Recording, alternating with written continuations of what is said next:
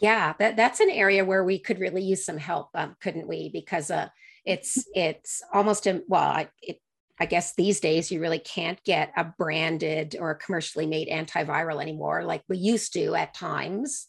They would come and go, right? And now they all have to be compounded. So that's not good. Sorry for Saying Sorry Media presents the Purr Podcast, the best podcast for feline medicine and surgery with tips, tricks, and updates for the entire veterinary healthcare team. If you're dying to know more about cats, keep on listening. Here are your hosts, Dr. Susan Little, famous cat vet and textbook author, and Dr. Yola Kerpenstein, talented surgeon and social media geek. Hello, this is Dr. Yola Kerpenstein. I was just on the verge of saying hello. This is the Purr Podcast. We've got to get the hand signals right or something. Mm-hmm. Okay, one means I start, two means you start. Does? Or we can do one mean you start, two means I start. How about that? Okay, because I didn't get that memo and I didn't really understand your hand signals. Yes, but of course this. Oh, well, and who is speaking? So this is Dr. Susan Little, who probably for the 100th time out of 130 podcasts has flubbed the opening. So I think it's a signature thing now. Well, yeah. We cannot start this podcast without messing the intro up. There's very few, like we had a couple of episodes we had a very smooth intro, I have to say. Mm-hmm. Yeah, I'm going to remember that one for a long time. Yes. So waiting in the wings, as it were, is Dr. Christine Lim, a veterinary ophthalmologist who's back with us again this week and who's wondering who these two crazy people are, I'm sure. Yeah. Not at all. Thanks, This is what happens when you do a podcast for a long time. This is what happens. Cat people. Yes, true. I guess we're used to cat people being a little different. That's a good way to put it. Yep. Yes. So we ended with a cliffhanger last week, and that was my question about, I always feel really bad after amputations because it's the end. You can't put a leg back. And so I always feel really, really bad because I feel kind of that I failed. So I wanted to ask the same question of Christine, or to Christine, that to see if she felt the same way if, we only have two eyes, and taking one eye, I have at least four legs, but taking one eye, then you only have 50% left. And if you take two eyes, the animal's blind. So Christine, what is your feeling? It's a complicated answer. I think a lot of our patients come in with such advanced disease and they're quite painful. And if you have an eye that's blind and painful, then I do feel like the most humane thing is to remove the eye. I feel like if you're just trying to do drops to keep an eye to look at, oftentimes the pet has chronic discomfort. And we don't want that. So I do feel good about cases where I can make someone feel better, especially when a pet owner comes back and talks about how they didn't realize. Right. But now my pet is interacting more, eating better, more playful. I thought he was just getting old. It does make me sad that by the time we see these patients, enucleation is often the only option because I like to fix things. It is quite, it does feel like giving up or losing. Like it is nice to be able to fix something and see it get better and have someone live with vision because better with vision. I think that's something that we hear in feline medicine a lot, like in all of the disciplines, that owners are often unaware of kind of how bad the cat felt until you fix the teeth or fix the eye or, whatever it is, right? Fix the arthritis. Yeah.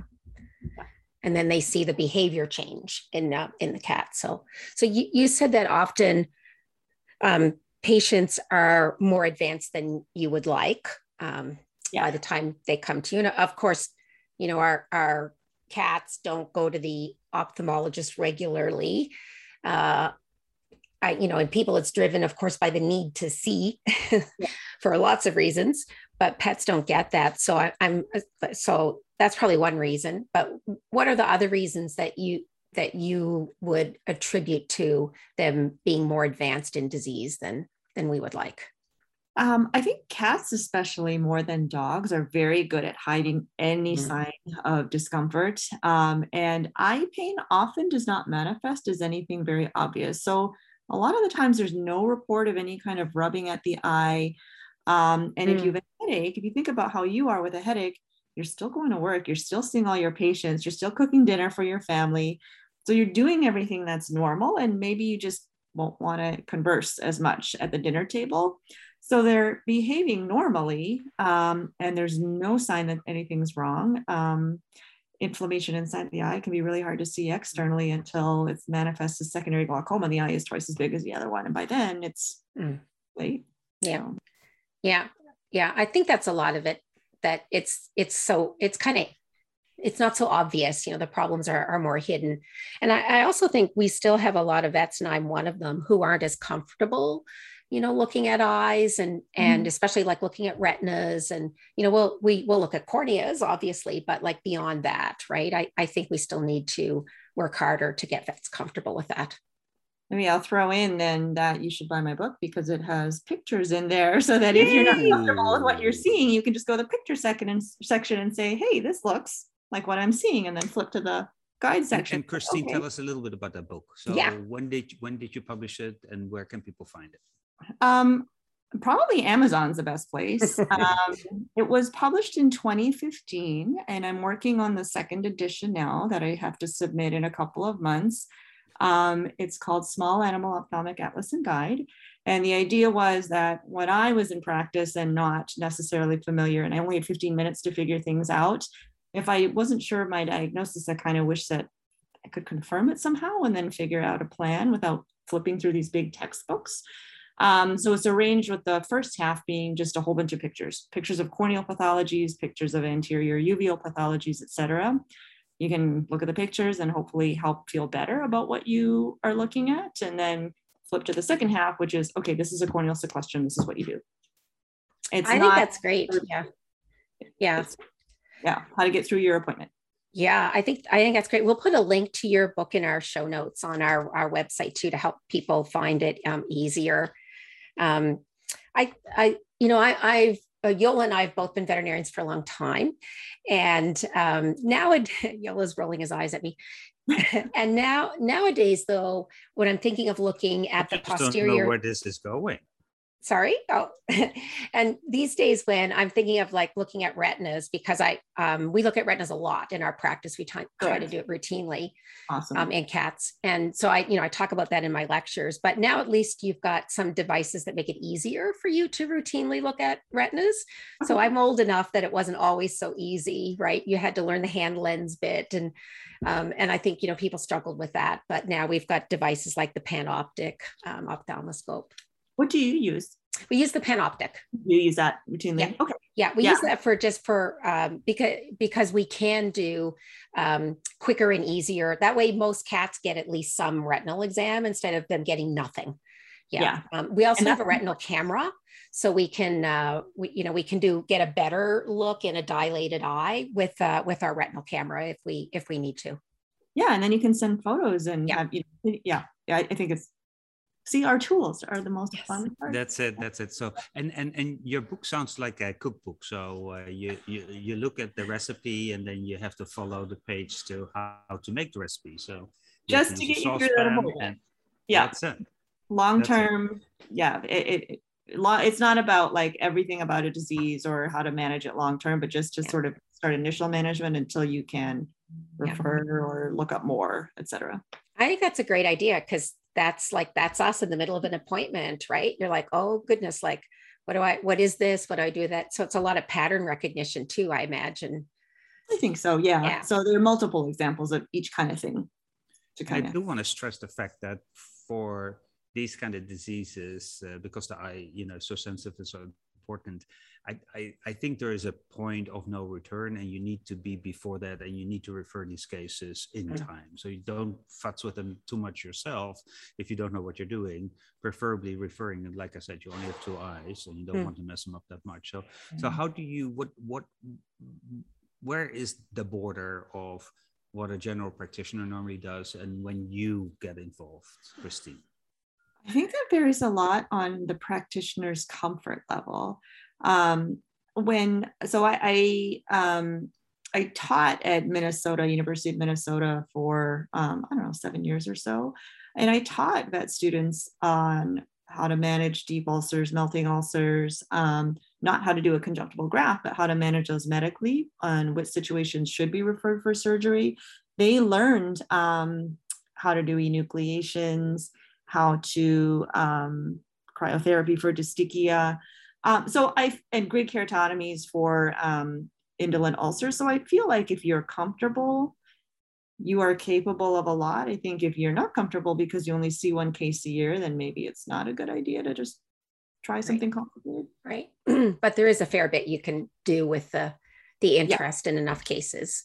Yeah, it's interesting. I don't know what you do in your practice if you have an enucleation. For example, here in Chicago, we get a lot of referrals just for enucleation, whereas a lot of GPs didn't. So yeah, I see a big range. Yeah, what was your favorite technique there then? Good question.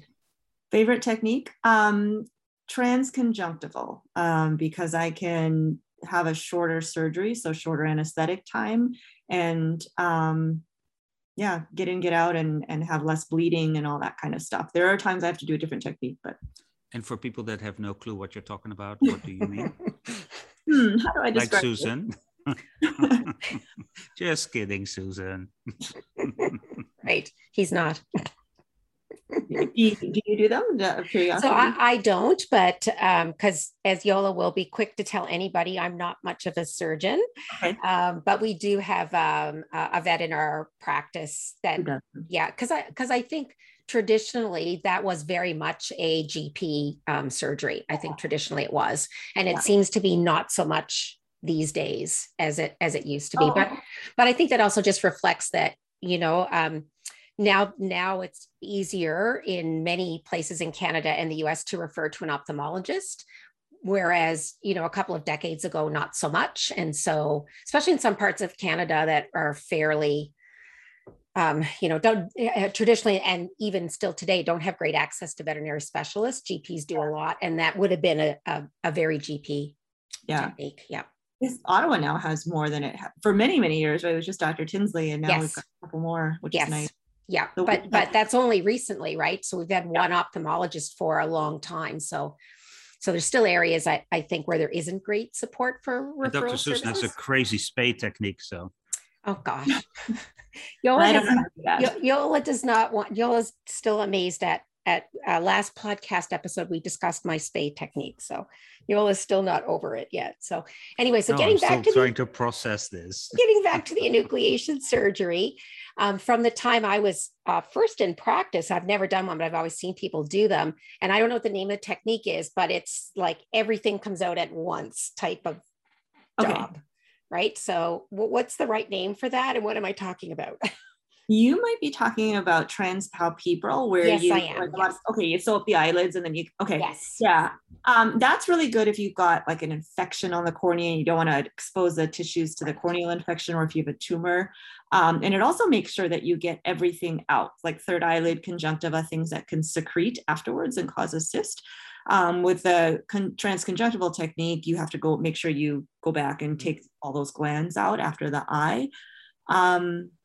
So I think you're talking about transpalpebral. Yes. Transconjunctival, you leave the eyelid open, and what you do is you dissect through the conjunctiva and you dissect against the globe to get the eye out first. Right. And then you take out third eyelid, remaining conjunctiva and eyelids, and sew it up. Okay. And for me, that has less bleeding and I can do it faster. Yeah. So I feel like it's less traumatic for my patients when I do it that way. And in cats in general, you have more so than dogs. That's kind of nice. And it's nice to have less handling because they're at higher risk of optic nerve trauma than a dog, for example, that can cause blindness in the fellow eye. Wow. Okay. Yeah. And you already answered my next question is why do you do it? And I love the fact that Dr. Susan described her technique as just, chopping the whole eye out. That was then it's not my technique. Everything out. It's a technique. Susan, chop your eye out technique. But no, so the less bleeding, faster, less traumatic are really the three reasons why you do your technique. And that makes a lot of sense. Yeah. And especially in a cat, because probably the space that you have is a little less too. And so, this probably will allow you to have a little bit better view. And then the other question I have for you is that most ophthalmologists use magnification for everything they do. And that's really different from a lot of other surgeries. As a matter of fact, when I got older, I used more magnification because it was much more comfortable. But is there any surgery that you do without magnification? Enucleations. You do without? Yeah. And let me see. That might be the only one because everything else is corneal or intraocular. But I have noticed it's harder to see things like doing a nasolacrimal duct flush. It's harder to see the puncta now that I'm in the 40s. Yes, happens to all that of happens. Us. Yeah, it happens. Yeah. And it's interesting because the good news of cataract surgery is often that your eye vision suddenly gets better because of the lens that they put in. Yep. And so let's go back to the cats. What is your most frustrating disease in the cat? Ooh, good one. Probably the chronic conjunctivitis corneal ulcer cats, where I tried several different antivirals and I can't get the ulcer to heal, or I can't get the conjunctivitis or keratitis to go away. Yeah. They can be very, very stubborn. So that kind of leads us to herpes virus, doesn't it? Which is such a big deal in ophthalmology for cats. Yes. Where to start with that? I don't even know. Yeah. Like where to start. I think that herpes virus probably causes more pathology to feline eyes than maybe a lot of us are familiar with, right? We tend to think of it as just it'll cause conjunctivitis or it'll cause an ulcer, but I think it can cause some fairly bad things too, right? Yeah. I guess the classic is if you have a kitten, those little barn kittens that got the upper respiratory disease and their lids are swollen shut and there's all this discharge coming out. And then that's self-limiting. And then for the adults who experience recurrent disease, it can look like anything. It can just be conjunctivitis. It can just be an ulcer. It can be an ulcer plus conjunctivitis. And herpes causes dermatitis too. So you could have eyelid issues. I think the smushy face cats, their exposure already predisposes them to corneal sequestrum development, but herpetic ulcers, that's a form of chronic trauma. And so that can lead to sequestrum development. I think there's a lot of chronic pain. Pretty varied. Yeah. Eosinophilic keratitis. So is there a herpes association with that disease? There is, but I don't think we necessarily know exactly because you can isolate herpes from a percentage of those cats, but not all of the cats. And it may be that we think it's an immune system overreaction to herpes. Right. Yeah. It's kind of like the gingivitis stomatitis as an overreaction to calicivirus and other pathogens. I think cats are good at that, right? They're good at kind of overreacting to things. So what's your number one drug for treating, let's say, herpes, conjunctivitis, and keratitis, mild? So what would you go for? Probably a topical antiviral. And most people have things to do, so they cannot do a lot of medicating. Cidofovir. So all the antiviral eye drops need to be compounded. So you can get cidofovir compounded, and that's only a twice a day dosing, whereas things like idoxuridine are way more frequent. So most people pick twice a day eye drop. And the famciclovir tablets I like, but probably not for something mild. Right. And there's humongous, so people have difficulty giving it. Yeah, that's an area where we could really use some help, couldn't we? Because it's almost I guess these days you really can't get a branded or a commercially made antiviral anymore. Like we used to at times, they would come and go, right? And now they all have to be compounded. So that's not good. And we don't have there's not a famciclovir formulation that, doesn't look bigger than the cat. So they look so big. It works really well. It does. I know. And Yeah, so that has been really helpful, right? And also cats can, the cats that have really chronic problems can of course stay on it for a long time too. It's like doesn't have to be a time limited, so that's helpful. And the Cytovir is definitely good, definitely in advance. Yeah, twice a day dosing I think is very helpful. Have you tried Ganciclovir as a compounded drop? It is, and it is showing promise. I don't remember exactly the frequency, and there's that might be the one where I recently looked it up. It's different in Canada versus the US, obviously, but I think Ganciclovir is the one where I recently looked up, and it was something like $400 a tube. Whoa. Wow. Which then nobody's gonna use it. Gosh, crazy, huh? Yeah.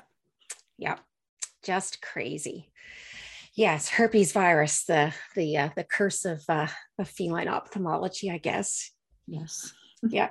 Yola's been very quiet because we're talking about medicine. There's a tram right now here, so I try to mute the sound. Do you hear a lot of background noise right now? No, I don't hear your tram. Oh, good. Yeah. So then I can talk, because I feel really bad that sound of that crazy tram that's driving here is coming back. In your hotel in Hawaii. My hotel in Hawaii, yes. So I just want to talk a little bit about those melting ulcers. They sound really bad, and it sounds really painful. Yeah. So what is the current therapy protocol for those right now? I like to get a sample. So first numb the eye with topical proparacaine, and then I do like to get corneal swabs for culture sensitivity and cytology. And I think you should do both because your culture is not always positive. And then you might see the bugs on cytology and get an idea of what you're dealing with. But before you get the culture results back, since we know it takes a few days, I tend to start a broad spectrum, like a fluoroquinolone. And I also start serum for the anti-collagenase. And I do those once every 1 to 2 hours during waking hours for a couple of days. Wow. And then down to every 6 hours or so. And then I'll add e-collar. Sometimes I'll do artificial tears, but every 1 to 2 hours, nobody really wants to do an extra drop. And then something like gabapentin or buprenorphine to try to help decrease the discomfort, robenacoxib. Yeah. And you said every 2 hours. And what about at night? Do I have to get up every 2 hours as an owner then? I tell people to go to sleep because it's stressful for them. Well, you can't do the day shift. Thank you. Right? If you haven't slept, who's going to do the day shift? Yeah. Yeah, no. And you're just trying to like stop the melt, stop this infection from spreading. And then once you've done that, you can go back down. Yeah. So those are pretty scary. And it is really hard for owners to cope with the every hour, every 2 hour administration of stuff. But it's just the nature of the situation, isn't it? We just don't keep cornea levels, I guess, of the drugs for very long. And we're just, like I said, if it's very aggressive and it's visibly making the cornea melt away, we just have to be aggressive, or else it's going to progress. Yeah. So it's a pretty scary situation. So do you see very many of those in cats? I think of them a little bit more as a dog thing, but it does happen more in dogs. We see it in cats, but just not on a routine basis, not as compared to just conjunctivitis, keratitis. Yeah. So corneal sequestrum, or sequestra, I guess. Sequestra, plural, in cats. Yeah. So what's your approach to those? It's something where if it has a lot of vascularization, I might try initial medical management. So they're always ulcerated. Yeah. So I'll try initial medical management with topical antibiotics and some pain medications and give it a little time to see if it sloughs on its own. But they often don't, and I don't want somebody in pain for a long time. So we do discuss trying to remove them.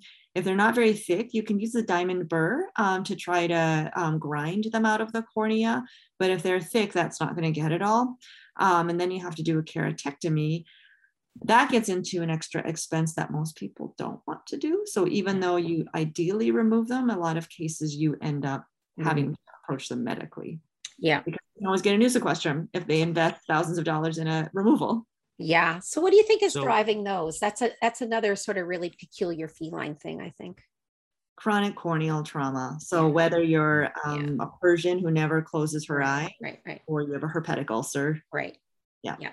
So when you start talking about diamond burrs and cutting off part of the cornea, that's when I get squeamish. You know, it's like, ooh, a diamond burr in my eye. But obviously they're under anesthesia. You're thinking of dental that. drills, probably, aren't you? I know it does. Yeah, it does. So it's like this, you know. And I have one more crazy question for you. So what is the procedure you least like to do? Oh, good question. I like eye surgery. So I think eyelids are probably, or third eyelids, I don't like as much. Right. Ooh, those beautiful, you know, reconstruction techniques that you can do on eyelids. They're so Yes, you know, cool. I like the eye. Good point. Yeah, you don't get to do the reconstruction if Christine can't save the eye. And I do not like those pedicle grafts or the, what is it, caudal auricular? Yeah, advancement grafts. The flaps. Yeah. Oh, Flaps, yeah. Christine, now you're hurting my feelings. Now you're hurting my feelings. I sent him to surgery for that.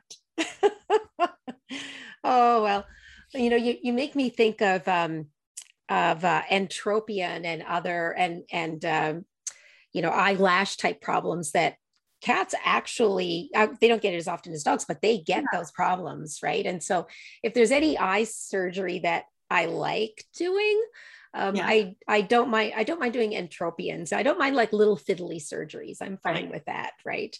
Yeah. And so I've treated any number of those over the years, and they're not always like a pedigreed cat. They can be just a street cat. I've seen with those occasionally. Yep. Yeah, but they're very rewarding to treat, I think, because then, you know, you go from this poor, like weepy-eyed, you know, uncomfortable kitty, and within a day or so of surgery and the swelling's going down, he's like, I can see.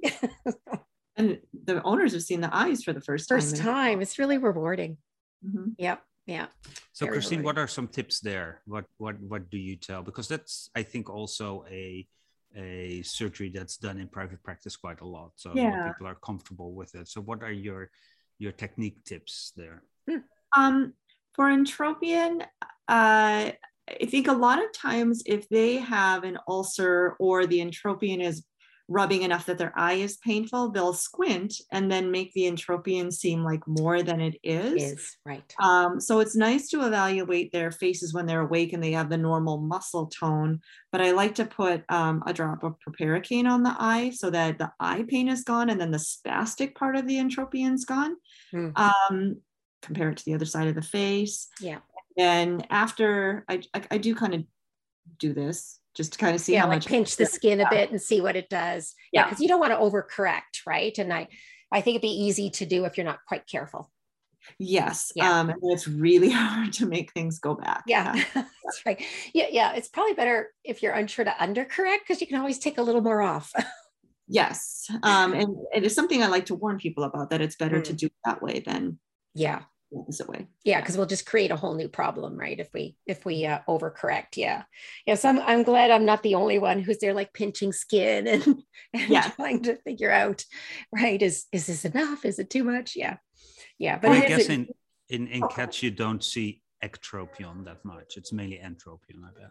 Mainly, I mean, you could see ectropion after maybe a really bad keratoconjunctivitis causing scar tissue, or eyelid lacerations that didn't heal quite right. But you're right, we see entropion more often. You can do beautiful Z-plasties there. I was just going to mention, for these really old cats, like your 20-year-old really skinny cat whose eyes have fallen back and because of that, you don't want to do surgery, they now have the dermal filler. Have you heard of those? Oh, no way. Is that the same stuff that they use for people? Yeah, and then you can just inject it and it kind of unrolls the eyelid when you plump up the eyelids. No kidding. Okay, so now I'm so waiting for people that go to the vet and say, can you plump up the lips my cat a little bit? What a great idea. Well, it's nice for those really old ones where you just don't want to do surgery, and their pet owners don't want to do surgery because they're worried about their 20-year-old anesthesia. Wow. So that's Plastic nice. I surgery can't think of the name right now, the trade name, but yeah, we just do a little injection like this. Yeah. It doesn't last forever, 6 to 12 months on average, but that's pretty good. Yeah. Yeah. Wow. And would you do that? Like, so I know when puppies have, I don't mean to segue into dogs too much. I guess it could apply to cats, but you might do that in puppies, I'm thinking, until they're older for a permanent repair, or would you just go right to surgery with puppies? Kittens, let's say. Depends. So with some puppies, if there's a bad entropy, you can correct early, and sometimes that's fine, even though they're young. I'll sometimes put a tacking suture, a temporary, like a nylon suture to evert their eyelids, and I have true. Any of those. Yeah, that's true. See, it's coming back to me now. I'm remembering some vet school stuff. Yeah. I know. It sounds like it. But once again, I have to be the bearer of bad news because we're at 25 minutes again. And it goes so fast. And I have so many more questions for Christine. So, yeah. We'll have to invite you back, Christine. Yes. This has been so much fun. Yes. And I feel a little bit more comfortable about eyes again. Especially the internal eyes, although I'm still disappointed about the plastic surgery part. So although I love the filler thing, that's really more cool for you to do. Feel like that. So do you also use Botox? I do not use Botox, but you can. Yes. Oh, goodness. Various. Yeah. See, you can use and then you can take everything with you at home. And no, you're not allowed to do that.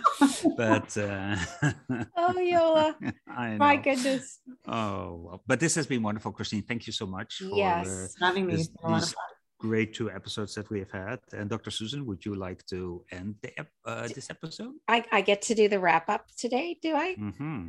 Well, then I'll do my best at the wrap up. Yes. So I want to thank Dr. Lim for being with us as well. And we will post in our show notes a link to her ophthalmology textbook, which sounds wonderful because it's full of pictures. And I just want to editor to editor, just, extend my sympathy to you on what it's like to try to get another textbook born. Oh gosh, yes. Yes. And Yola too. Yeah. Yes. We're almost there, right? We're almost there. We're getting there. Yes. It really is it's much worse than having kids. That's all I can say. So, oh my God. Yes. Yeah. So I'm so happy that I published mine. Yes. So it's done. It's done. Yay, Yola self-published, which I'm thinking is a good option. So better way to go. Yes. Okay. Anyway, so we need to wrap up this episode, sadly. So if you are enjoying this podcast, then we do have a lot of others. So go to our website at perpodcast.net and you can see all of our episodes. You can listen directly on the website, or you can listen in any podcast app that you use for other podcasts. And we're also pretty active on social media, so you can keep up with what's happening on our podcast on most social media platforms with the handle, Yola, of? @perpodcast. I thought for a minute you weren't going to jump in there. Okay, yay! That's great. I did it. Yeah, I can always blame the internet. So if you don't hear it. But and that's it for this one. Yes, thank you, Christine. Thank you. Dr. Susan Little is a feline medicine specialist with 2 cat-only hospitals in Ottawa, Canada. She is best known as an international speaker and as the author and editor of 2 textbooks, The Cat, Clinical Medicine and Management, and August, Consultations in Feline Internal Medicine. Along with 3 cats, she also admits to owning 2 dogs, and you can follow her on social media with the handle @CatVetSusan. Dr. Yola Kerpenstein is a diplomate of the American and European College of Veterinary Surgeons and a big cat fan. His specialties range from surgical oncology and reconstruction to minimally invasive surgery. He is the author of 2 textbooks on basic and reconstructive surgery. Did you know he was allergic to cats? Yola works currently at Hills Pet Nutrition. You can follow him on social media with the handle @GVETSX. This episode is made possible by the generous sponsorship of the Take the Pledge Against Struvites in Pets Facebook page. Did you know there are 3 easy steps to treat bladder stones in cats with lower urinary tract signs? Step 1 is to take a radiograph, and if there is a stone present in the bladder, step 2 is to use the Minnesota Urolith app for iPhone and Android to determine the most likely type of stone. Step 3 is to treat the cat for at least 2 to 3 weeks with an appropriate diet and see if the stone gets smaller. If so, keep feeding that diet until the stone is completely gone on follow-up radiographs. If not, check compliance with the owner and look for alternative treatment options. Join veterinarians worldwide to take the pledge not to remove struvite stones by surgery anymore. The opinions of this podcast are those by Dr. Susan Little and Dr. Yola Kerpenstein. Veterinary medicine is a complex profession, and often there are multiple diagnostic and therapeutic options for different disease processes. If you're a pet owner with questions, please go to your local veterinarian. If you're a veterinary professional, ask your questions on our Instagram page @PerPodcast.